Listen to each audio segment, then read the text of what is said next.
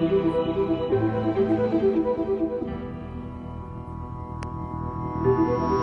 are listening to Think Theory Radio. Radio. Hello and welcome to Think Theory Radio, the show that brings you topics outside the mainstream realm of thought and ideas to make you think. And I'm your host, Damian Perdue, your weird guide on this scientifical ride of astonishing delights. Of course, I'm joined by Paulie C. Yo. The C stands for crazy. Crazy? I don't know. I was trying to think of a synonym for weird. No, I guess that's not really. I don't know. Outlandish, bizarre. And that's because today it's time for... And... Tales to Astonish. That's right. It's another edition of Weird Science and Tales to Astonish. And yes, there is much weird science. There's always some weird science stuff going on. Always. I can never science, find things. Yeah, science itself is sometimes very weird. That's true. And interesting. And astonishing. There's never any shortage of these stories. I never have a problem finding them. And also now, after years of doing this, the algorithms, they just send me stuff. Here, we know what you like. It finds you. Yeah. Like headlines like Microplastics found in sediment layers untouched by modern humans. Wow. I know. At first I was like, what? How is it even possible? They find their way into everything, man. Microplastics. Yeah. Although I did see a brief headline that says you can boil microplastics out of tap water. Who's saying that? Scientists. Paid scientists? Yeah, paid by the plastic companies. That's what I'm wondering if a water and or plastic company are like, hey, we've done some research. Right. If you just boil it, it's fine. Can we get a chemist in here to kind of tell us what the byproduct would be? If there's any chemist listening. Yeah. I know we do have a listener who's a chemist. I think he's called in a couple of times. Yeah. Let us know if that's a possibility. Because it seems very... and plus, it's not something I really want to do every day. So I got to sit there. I already have my Brita filter on the faucet, then I'm going to filter it out. Then I'm going to boil it. So, could Brita just make the microplastics filter already? Right. Come on. Get with it. Yeah. Well, I guess they found it in sediment layers that date back as early as the first half of the 1700s. That shows microplastics' pernicious ability to infiltrate environments untouched by modern humans.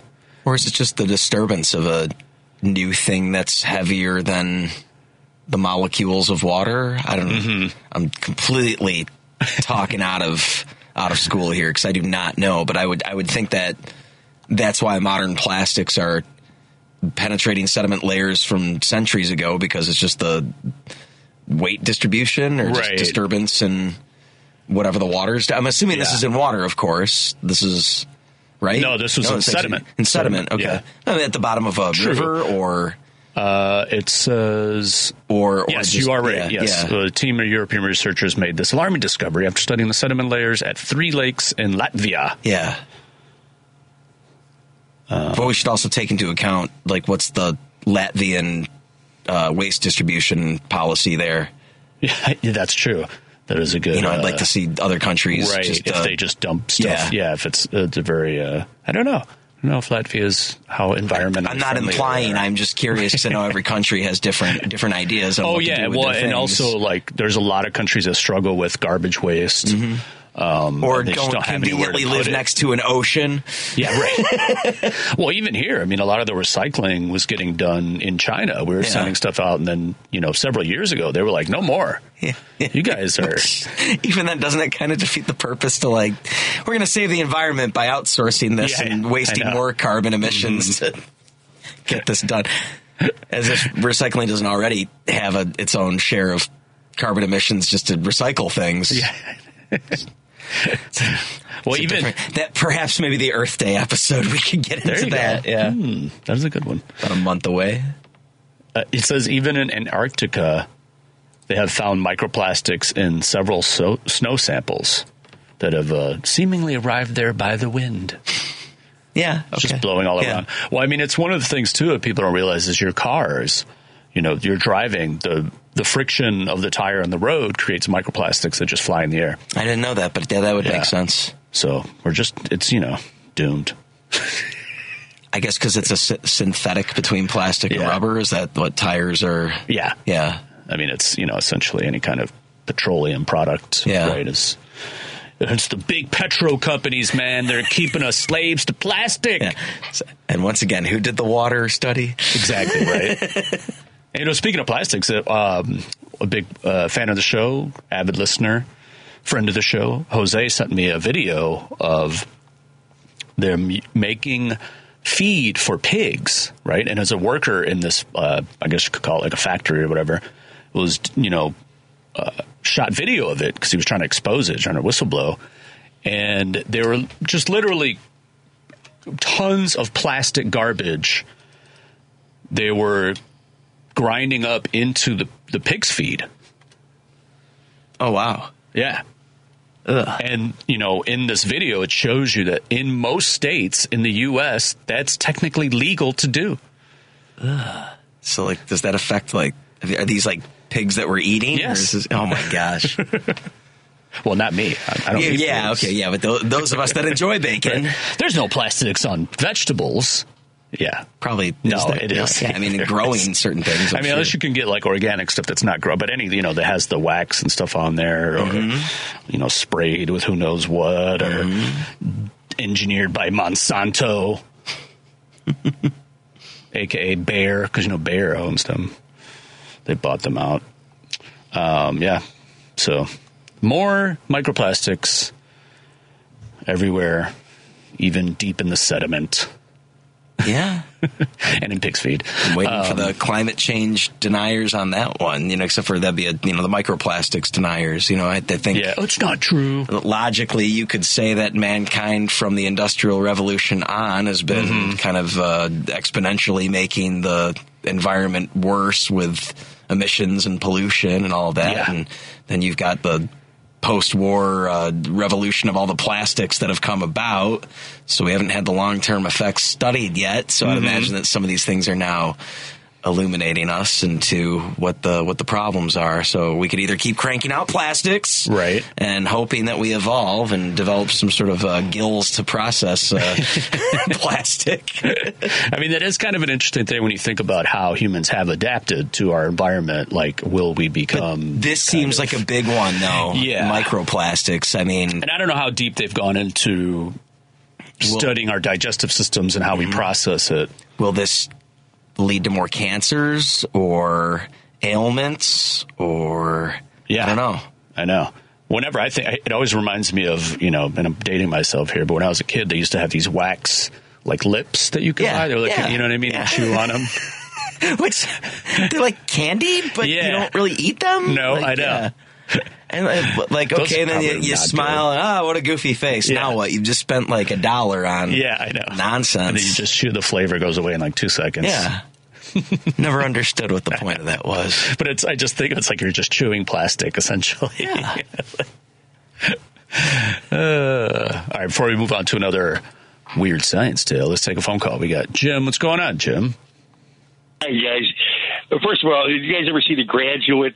Dustin Hoffman, the guy says, plastics, my boy, plastics. Go into plastics. And the other one is the poisoner of the Tylenol guy in the 70s.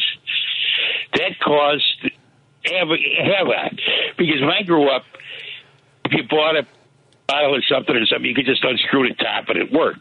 Now you need a screwdriver and a magnifying glass to get the plastic off of it. And the truth of the matter is, like Swanson dinners or any of that stuff, they didn't have a plastic film over the top of it. A lot of times, if you're cooking anything like that, you've got to be very, very careful to get rid of all that plastic at the top of the product. But I don't know. You think the species can? They said cancer is going to go exponentially higher. I don't know.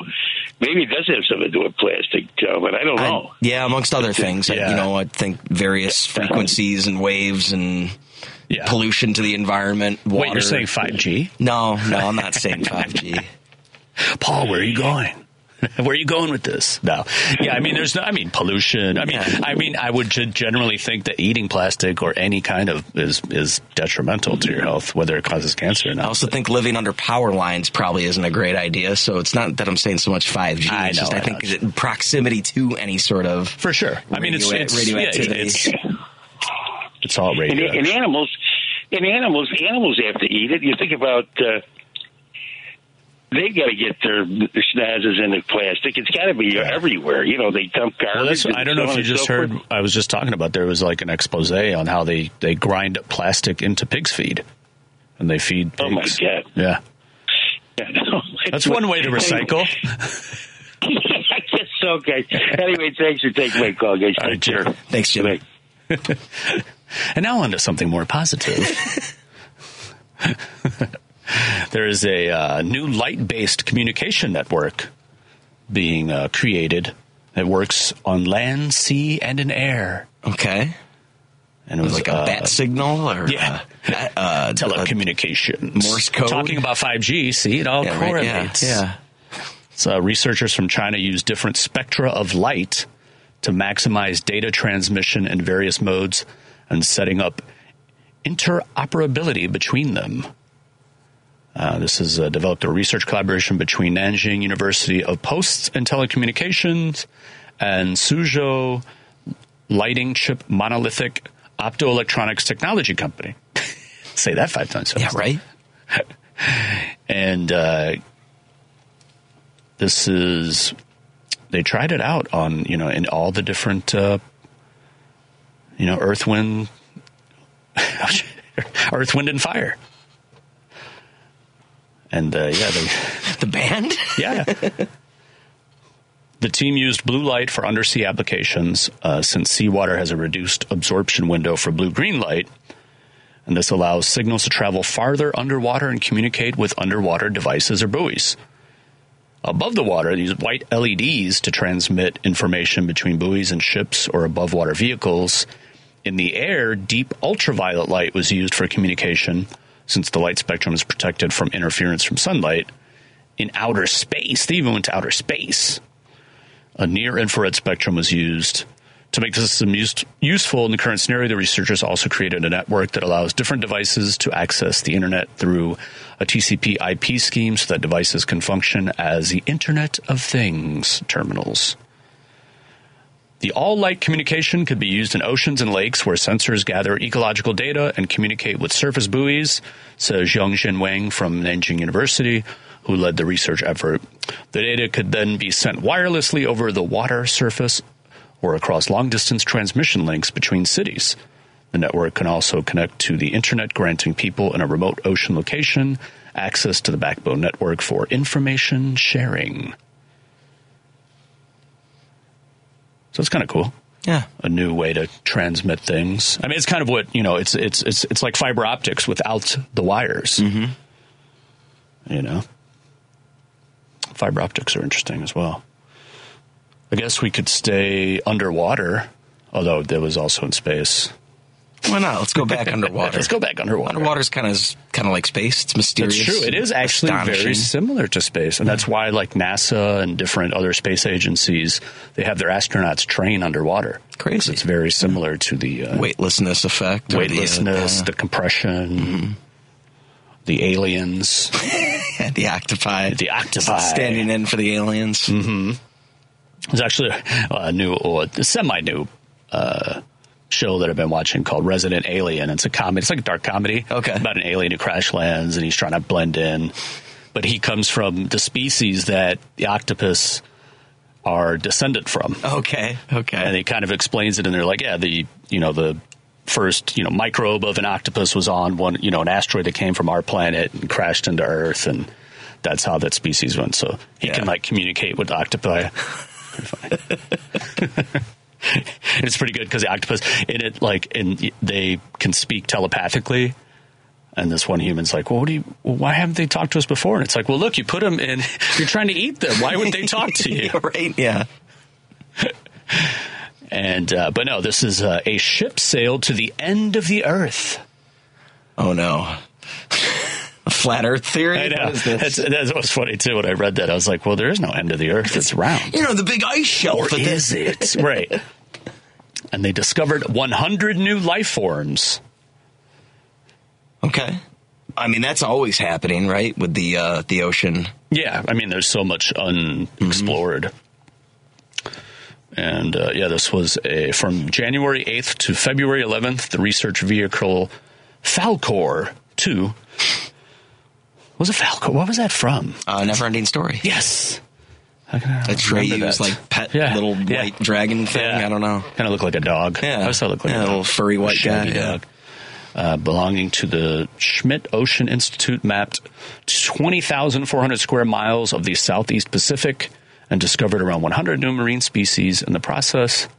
These species include squat lobsters. Isn't that a B-52 song? Squat lobster? No, that's rock lobster. Glass sponges, sea urchins, amphipods, and more. During the expedition, researchers also cataloged 4 undiscovered seamounts, one of which that was more than 2 miles tall. Dun, dun, dun, dun. Can you imagine that, 2 miles tall? Yeah. That's like Denver piled on top of Denver. Right. Yeah, I've been reading about that too, like all these huge underwater mountains they found, and even like under the water, like near the mantle and the crust in between, there's mountains. Well, isn't I forgot if it was Hawaii or a different island. I think it's Hawaii. Those islands technically are the tallest mountains in the world. You're just only seeing the part that's over water.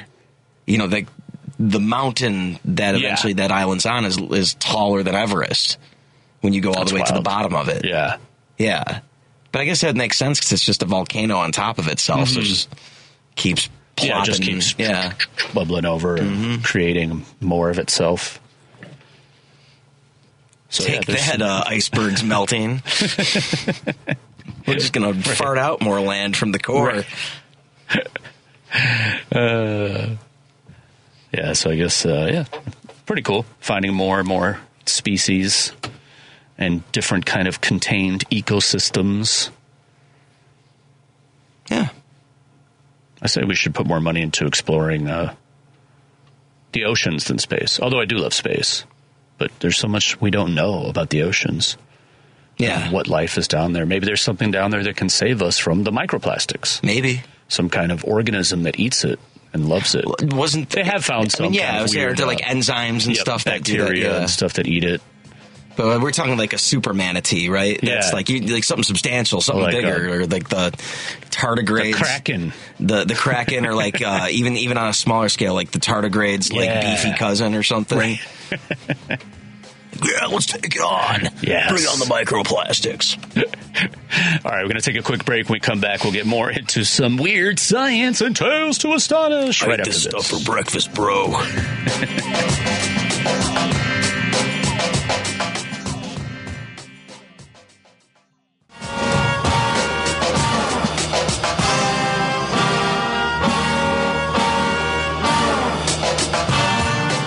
Welcome back to Think Theory Radio. And we've been talking about hundreds of new species found in the ocean. Hit the wrong button. And there might be a Freemason story in here somewhere. That wouldn't really be weird science, would it? Well, some Masons are scientists. Yeah, some of them.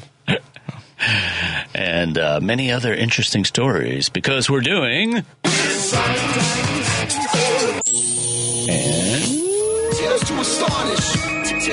Tales to astonish. Tales. And also because why not? Freemasons run the country. And speaking of tails, we finally know why humans don't have them. Yeah, why not? Just get in the way. We didn't Can you need 'em. imagine? Yeah, well, yeah, sitting on our butts, you know, like the tail would be all weird. Exactly. It'd be like with the John Candy character from Spaceballs, where it's like his tail's like hitting the waitress. Yeah. So it's got a mind of its own. I mean, essentially, once the researchers have found out that once humans created the couch, we no longer needed tails to balance on the branches. Interesting. No, there's not. No, okay. Approximately 25 million years ago, an ancestor of both humans and apes genetically diverged from monkeys and lost its tail. No one had identified the genetic mutation responsible for this dramatic change in our physiology until now. And a new study was just published on Wednesday in the journal Nature. Researchers identified a unique DNA mutation that drove the loss of our ancestors' tails. It's located in the gene TBXT. I feel like that was like a 90s... But TBGXT? like EDM punk band. TBXT, man. I think that's like KMFDM. Is that you're thinking? Isn't there or is it another one? KLF or whatever? Yeah, all of them. KLF gonna See? rock you up. Yeah. And then what? George Lucas's THX 11 whatever. Oh, yeah. You ever see that movie, too? No, I've heard it's good. It is pretty good. Yeah. It's low budget, but it's good. 70s sci-fi. Yeah. Mm-hmm. And yeah, so they figured it out. I mean, we kind of always knew it was a genetic mutation, but now they figured out that it was this located in this gene, TBXT. I'm going to go ahead and assume that there was probably the tailless animal was ostracized by the tailed monkey. Right. You know, what? You have no tail. Get out of here. That was, that's the metaphor of when Adam got kicked out the garden. It was because he didn't have a tail. Because he didn't have a tail. They ate an apple and it fell off. Yeah. or they made Eve. They made Eve from the tail instead of the rib. Right. I feel like that would be part of like Mel Brooks movie. Probably, yeah. History of the World, Yeah. part 1.5. I don't know. Well, they did have the series. Yeah, you told me that. And then they did, of course, in part 1, I bring you these 15, 10 commandments. Classic. Rolling papyrus. I'm trying to think of the ancient stuff that they did. It's been a minute. Sanskrit. Uniform tablets. Well, no, I mean in the part 1, what were some of the ancient things they did? 'Cause it kind of moved you, like, doesn't it move you through all the way up until like the Renaissance period or something like that? Yeah, I can't remember all of it. I think they had some on Jesus. Well, speaking of ancient stuff and also weird science, this could have almost maybe have been an awesome archaeology, but actually it is more weird science. Oh, I got that too. A Canadian teenager replicated Archimedes' death ray for a science project. Archimedes' death ray? What? Yeah. That's the new band. Yeah, I was gonna say, that sounds like an emo pop punk band or whatever. I'm going to see them at the Burlington later. Yeah, opening for Fall Out Boy or something. Yeah, saw them at the Fireside Bowl, man, back in '95. So you're not cool unless you saw Archimedes' death ray. Well, there's always been this legend of a Greek inventor and mathematician Archimedes that made this death ray using mirrors. Yeah, okay. That would be able to it'd throw enough light to Roman ships and cause them to burst in flames. So basically he was like the kid that was burning ants with the magnifying glass, except for on a larger scale. Yep.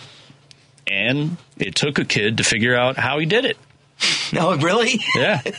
One day while burning ants in the backyard. So a 13-year-old, for his science project, a Canadian middle schooler, Brendan Senner, designed a science project to see whether this feat was possible using a miniature version of the death ray. That sounds like one of those kids that's like, I'm going to do that for my project. Like, you're crazy. Right. You're crazy. It was probably like his dad was egging him on. Like, no, it's a real thing. You should do this. You're gonna get you're gonna get A+, son. Archimedes' death ray. It's a thing. Yep. And he did. And I guess this was a story told about during the siege of Syracuse between 214 and 212 BC. A Roman general, Marcus Claudius Marcellus, attempted to invade the island of Sicily, and a historian in the 12th century wrote that by tilting a kind of mirror toward the sun, Archimedes burned up the whole Roman fleet. And for years after, it was like, no, it's just, like a myth. And he used... It's before sunglasses, too. I could imagine that was just very frustrating for those fleets. Just like, they're over there, but I can't look in that direction. And he built if you look it up, he built a very science fair looking model thing. It's almost like the volcano, except it's a little mock sea, like a little harbor, with the sun. It's like a light bulb, and then he has like the little boats, little mirrors, and little mirrors and stuff on there. And he used a 100-watt light bulb.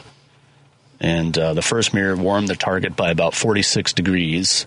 The second and third mirror increased the temperature by between 38 and 40 degrees, while the fourth mirror raised it 50 degrees to 128 degrees. And if basically scaled up, that this could have been possible, that Archimedes did it. Now, that's some huge mirrors, though. Mm-hmm. Yeah, how would they even do that? I don't know. Yeah. The technology that allowed them to make mirrors back in 200 BC. Shiny something. Yeah. Glossy somethings. Mm-hmm. They had mirrors back then. And what did they make them out of, though? I mean, I guess they were making glass back then? Yeah. Okay. Yeah. It's just something reflective behind glass. Yeah, or maybe it was done through metal or something. I'm not sure. That one I have to look up. I don't know that one. And it's interesting, too, because Mythbusters tried to do it 3 times, but they never managed to make it work. And in 2005, Archimedes is better than Mythbusters. Archimedes smarter than Mythbusters. Well, this 13-year-old smarter than Mythbusters. That 13-year-old smarter than Mythbusters. So that's pretty cool. I don't know how to go from that to this, but do it. No segue. Scientists discover an ancient pattern hidden in the feathers of birds. Huh. Okay. And it's actually a secret code left by God telling us it should have been birds. Humans weren't supposed to control the world. It was supposed to be birds. That's why I made them fly. Or they're not real, but I still made them anyway. Yeah, right. They're just God's drones, man. Sent to spy on all you sinners. Yeah. So why do you keep shooting them down? So there is they've studied hundreds of preserved bird specimens from museum collections around the world, and there is a specific set of feather rules behind the power of flight. The newly discovered rules allowed scientists to better predict which dinosaurs could fly too. Theropod dinosaurs, including birds, are one of the most successful vertebrate lineages on our planet, says Field Museum of Natural History paleontologist Jingmei O'Connor. One of the reasons that they're so successful is their flight. Another reason is probably their feathers, because they're such versatile structures. They added. Examining wing feathers of 346 different species of birds from museums around the world. Field Museum of Natural History ornithologist Joseph Kiat discovered an interesting trend. From the tiniest hummingbird to the fiercest eagle, all flying birds had 9 to 11 asymmetrical flight feathers called primaries. But the number of primary feathers in flightless birds varied immensely. Emus lacked them completely, while penguins fancy themselves up with 40. Do they even have feathers, or is that like penguin feathers, or is it? I thought they were just kind of furry-like. Or, well, their feathers, it's just they're different kind of.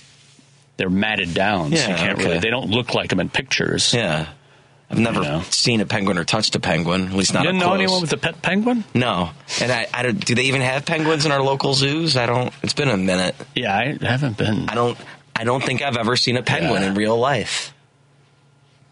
Yeah, zoos kind of disturb me a little bit. Well, and at the same time, why would a zoo have, an Arctic or Antarctic creature? Well, I know. I mean, they have to have a controlled freezing environment. Yeah, I think Brookfield had that. That's what I thought. Yeah. Like a fake. It's been a minute since I've been to Brookfield. It's been a minute since I've been to Lincoln Park. It's been a couple years since I've been to Milwaukee, and I can't recall ever seeing a penguin at those zoos. Doesn't matter. That's just I know. Here. But I didn't think they had feathers. I thought they were just kind of little fur balls that just kind of slide everywhere. It's because of their feathers. They can't fly. Penguins can't fly. So you ever see The Critic? It's anyway, long story short, the parents are on a plane, and it's like, the pilot's a penguin, and he's been drinking, and he's like, wait a minute, penguins can't fly, and then they crash. It's nice. And the whole time the penguin's like, wah, wah, wah, wah. I just keep thinking of Batman the whole time. No, the penguin. Clammy DeVito. Yeah. But also, Colin Farrell played him in the latest The Batman. Oh, The Batman, but there was no penguin in the Christian Bale Dark Knight series, was there? Okay. No. But in the newer, Batman, the newer one. He was. I didn't even realize it was him. Who is the best penguin that you think? You know, Danny DeVito, Colin Farrell, or why can't I think of the dude that played in the Batman series? Because isn't that someone that's famous? Oh, yeah. Oh, it's the trainer from Rocky, Burgess Meredith. Oh, yeah. Right? Yeah, I mean, he's, they're all kind of modeled after him, I feel like. To an extent. It's hard to kind of go past his...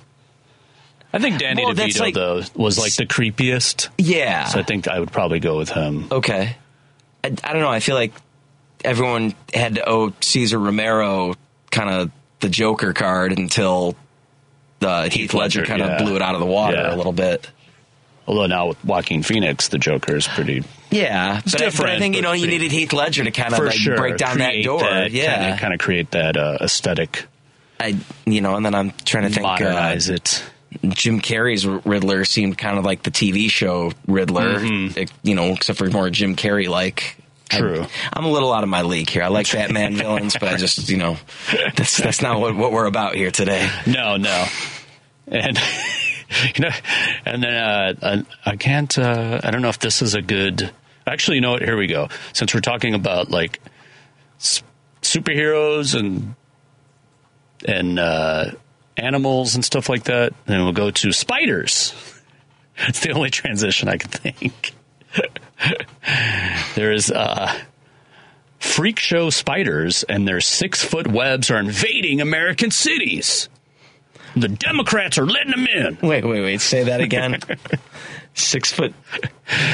Freak show spiders. Freak show spiders. Freak show spiders are coming to cities and trailers and with their 6-foot webs. First spotted in the United States in 2013, the native East Asian Joro spider is now spreading along the East Coast. They're letting them in from... I'm not going to No, it's the invasive species aspect. Researchers say that the spider isn't bothered by the urban environment or American climate. Like, it's not that bad here. Positioning it to continue to move northward from Georgia. Right. Set up web here. New York's pretty cool. Yeah. A female Joro spider can reach 3 inches across and create an orbed web up to 6 feet across. An orbed web? Like a round web? That's pretty cool. Yeah. And, so the people are alarmed that a spider that can grow 3 inches across builds orb webs that can stretch more than 6 feet and doesn't seem to be bothered by urban environment.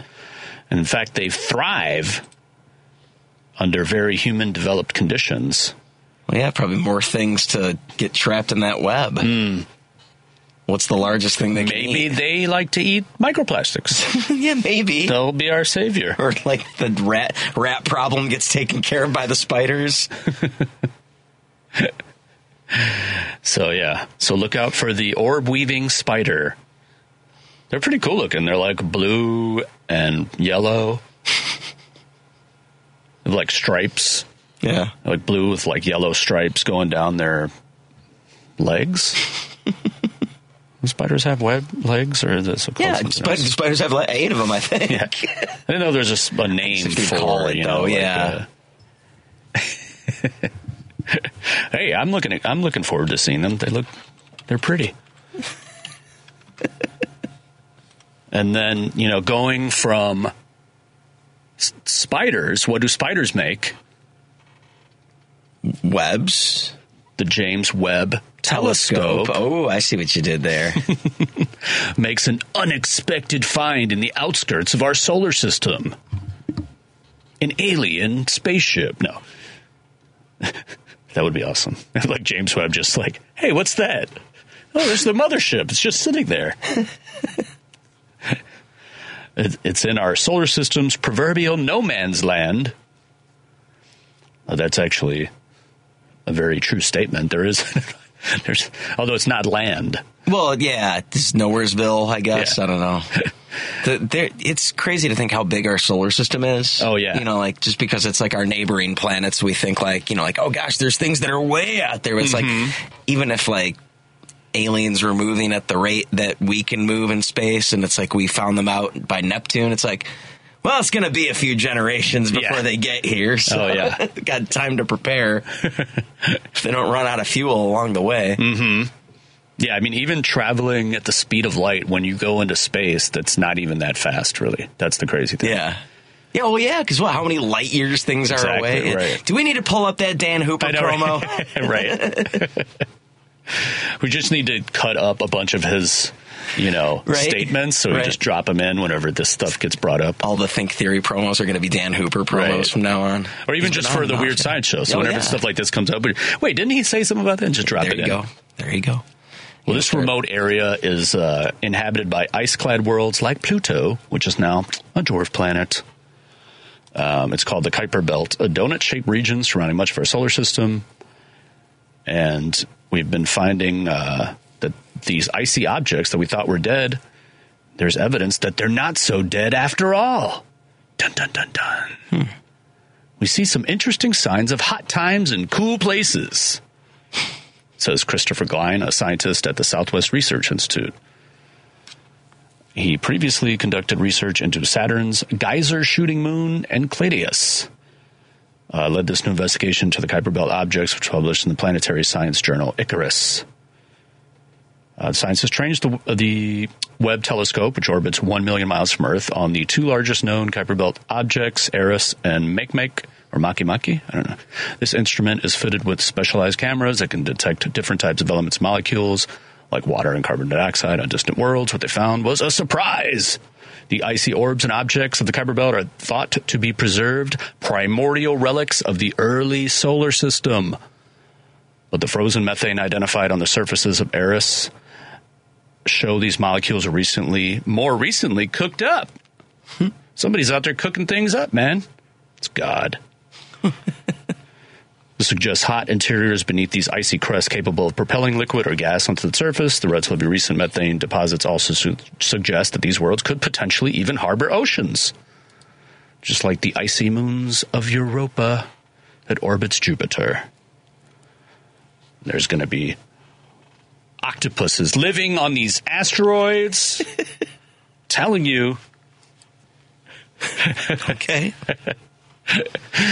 So that's pretty cool. They've been finding out more and more. They've even found out that this belt is even bigger than we thought it was, and it stretches.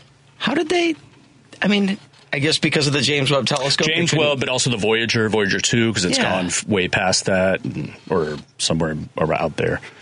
Been figuring out, the solar system's even bigger than we thought it was.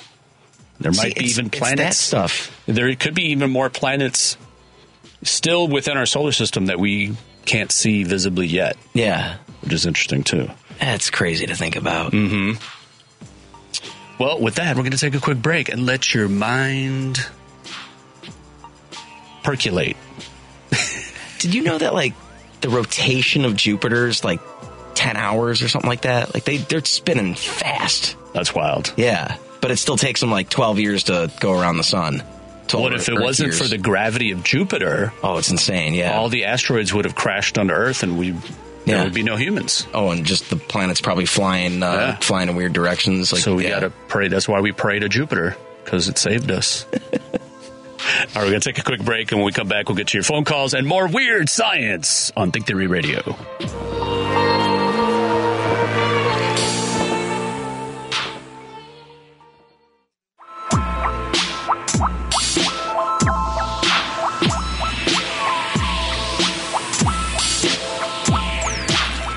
Welcome back to Think Theory Radio. What's interesting is that beat reminds me, well, the sample in there, the whoop, whoop, bloop, kind of sounds like whale sounds, right? A little bit. No, like that part. Oh, okay. Yeah. Anyway, I guess. Yeah, let's go with it. Because I'm sure this is going to be about whales, right? Yes. Okay. You're not going to be weird on me and do like the country, though, right? It's like actual like right. Porpoise like whales. Like, no, the singer whale. Wait, what? There's a singer whale? Yeah. Is it like related to seal? Yeah. I don't know. No, it's actually the mystery of whale song. Yeah. What are they saying to each other? Was unraveled by scientists. Or Dory the fish. You don't get that one, do you? You ever see Finding Nemo? You can't talk to whales. Oh, you do. Well, yeah, they've figured it out. They're basically just saying humans are trash. Yeah, I'm sure a lot of animals. Some more humans again. If only animals could talk. I wonder what they say. I don't think you want to hear what they right. say. You know, it's like the telepathic all the other countries must love America right. like I do. Yeah. Right. That's why they're all telepathic. They just don't want to talk to us. Yeah. You ever see the Rick and Morty where he could hear what the squirrels were saying? And it turns out I'm sure squirrels were the ones that were like planning everything. Like, right. we need to get a coup going down in South America. I do remember reading a story, though, about the grid, like the U.S. grid, right? Okay. Is the biggest threat is squirrels. Because they'll chew through the wires like and the everything. electric grid? Okay, mm-hmm. Yeah. It's all planned, man. Kind of a nuisance animal. Squirrels are drones. Yeah. They're weird, man. But they figured out baleen whales, which include humpback whales, and they studied them. The way they're able to sing underwater has eluded scientists since whale songs were first discovered more than 50 years ago. I feel like we didn't know about whale songs before 50 years ago. There's people been around. Well, because everyone would have to take like drunken pirates seriously in order to believe that. Right. These guys did think that manatees were mermaids, so their stories were a little suspect. Did they talk about whale songs in Moby Dick at all? I don't know. I'm not sure. But yeah, they have wild-toothed whales, which include dolphins and killer whales, developed a vocal organ in their nose to produce sound. Baleen whales are thought to use a larynx or voice box in their throat to do so, according to this new study published on Wednesday. A baleen whale's larynx is shaped differently from other mammals. It has long, rigid, cylinder-like cartilages that form a U shape. The structural adaptation allows the leviathan, that's always a cool name, to breathe massive amounts of air in and out when they go to the surface. In the respiratory tract, the evolved nasal and oral plugs protect the airways from the water when the marine mammal breathes and eats. And the interesting thing that they figured out is they make the low frequency sounds that they make are very similar to the noises made by human-made vessels. So the maximum sound of the whales is 300 hertz. The human-made vessels create noises which are 30 to 300 hertz near the ocean surface, which means that the boating noises kind of mass calls between the whales, reducing the distance over which they can communicate. So this is actually, figuring this out can help if we can get the boats to change the frequencies of their mating calls,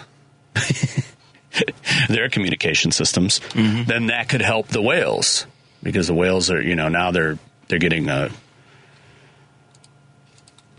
having communication breakdowns because of human vessels, which we never knew. I've been on a Zeppelin kick lately. You had to say communication breakdown.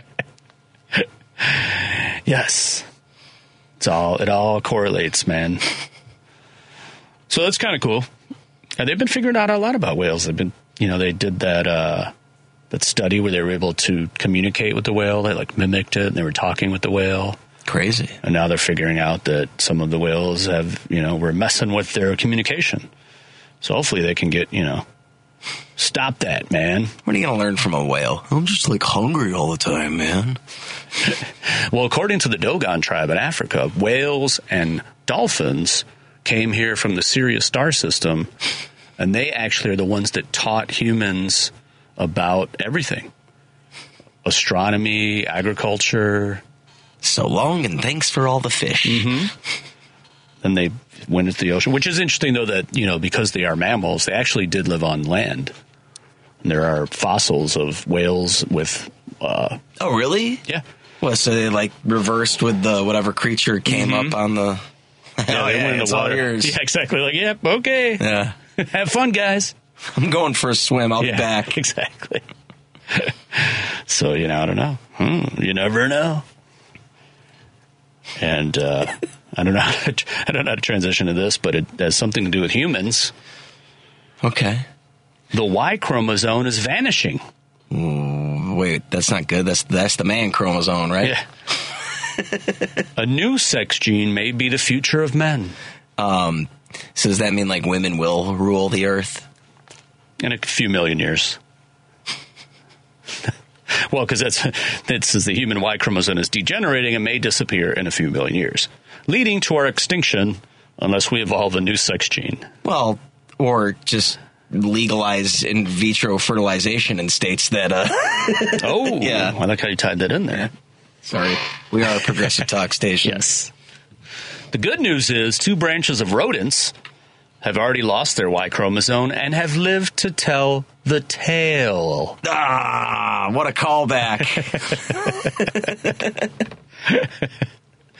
Yeah, a recent paper in Proceedings of the National Academy of Science shows how the spiny rat has evolved a new male determining gene.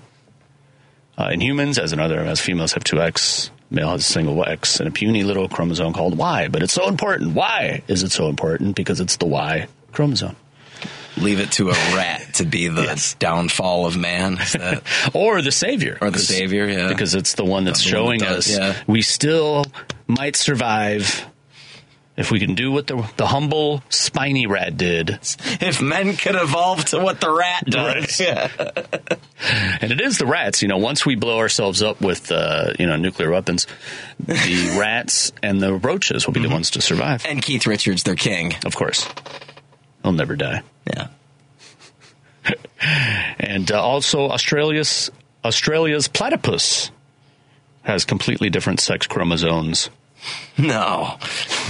The platypus? Yeah. I feel like the platypus comes up often during because it's Weird a Science. Freak. It's a web-footed walking freak. I mean, I like the platypi, but it's a very odd creature. Mm-hmm. It might hold the key. Maybe. To our survival. Either that or it's an experiment gone wrong. This thing broke out of the lab. So we just let it assimilate to society. Well, there is also going from inside of us to outside of us. That's like what I can do. Is a mysterious wave-like structure in our galaxy found to be slowly slithering its way towards annihilating Earth. Uh-oh. Was it like a space worm or something? It's a really slow alien laser that's just waving its way towards us. Don't lasers move straight? What's up with this wonky laser? It's a frequency. Oh, okay. Moving on wavelengths? Yeah. Okay. That's what a laser is. I mean, yeah. Yeah. Well, a laser's just a focused frequency. Yeah, frequency. Yeah, you're right. But once it gets out in space, it gets wavy, man. Yeah, because nothing's holding it, right? Yeah. No, that's not what this is. No, okay. Darn it. I know. If only. This is why I'm not smart. But just a few years ago, scientists discovered a huge wave-like structure extending some 9,000 light years. We're talking about light years earlier. Yeah. In length, snaking along a spiral arm of the Milky Way just 500 light years from our solar system at its closest point. See, it's not that far. Only 9,000 years away at the speed of light. It's named the Ratcliffe wave. The squiggle of star-forming gas is in itself a remarkable discovery. And scientists have learned one thing. Like many objects in the Milky Way, the Ratcliffe wave is in motion. So dun, dun, dun, dun. For all the other things that are going to get us. Yes.